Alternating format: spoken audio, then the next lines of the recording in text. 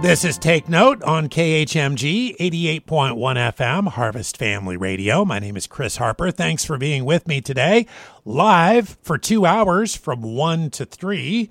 And we're going through Ephesians chapter 4. We've gotten down to verse 20.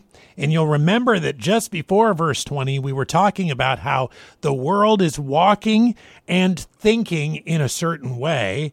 And Paul is saying here to the Ephesian church, you shouldn't be walking and thinking in that way because chiefly Christ has changed you. He has altered the way you should be living. You're a new creature in Christ, and now you got to live like it. You're still living in sinful flesh. You're still living in a sinful world, but you've got to walk like your new identity, your identity in Christ. Ephesians 4:20, but ye have not so learned Christ, if so be that ye have heard him and have been taught by him, as the truth is in Jesus, that ye put off concerning the former conversation of the old man. You're still living in sinful flesh, as we mentioned. You're still living in a sinful world. Maybe your circumstances physically have not changed, but you do have a new nature. You now have the ability, through coming to know Christ, to actually do right and to not sin. And so don't live like you haven't been changed. Don't walk according to the lifestyle of your old man. It says in verse 22, the middle part, which is corrupt according to the deceitful lusts. And that's what the lusts are. They're deceitful.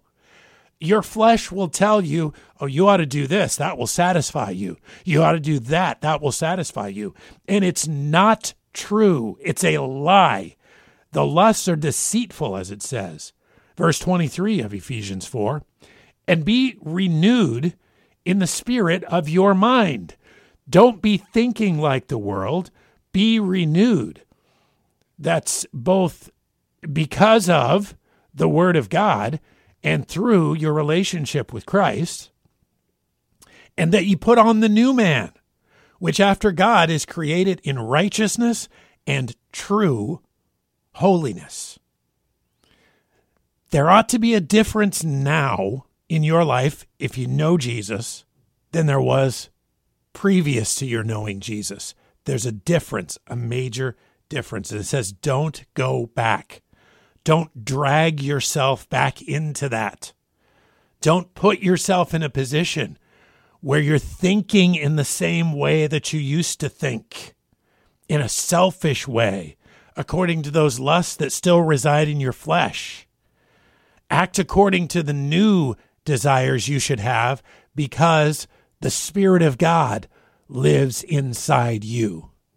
And oh, if we could only do this. Our theme today on Take Note is how we have changed because we know Christ and how that we're growing in the body of Christ all together. Sort of a two-pronged theme today on Take Note. We always look at the Word of God during these 2 hours together live. Love being with you, playing music too. In Christ I Stand is next. When my question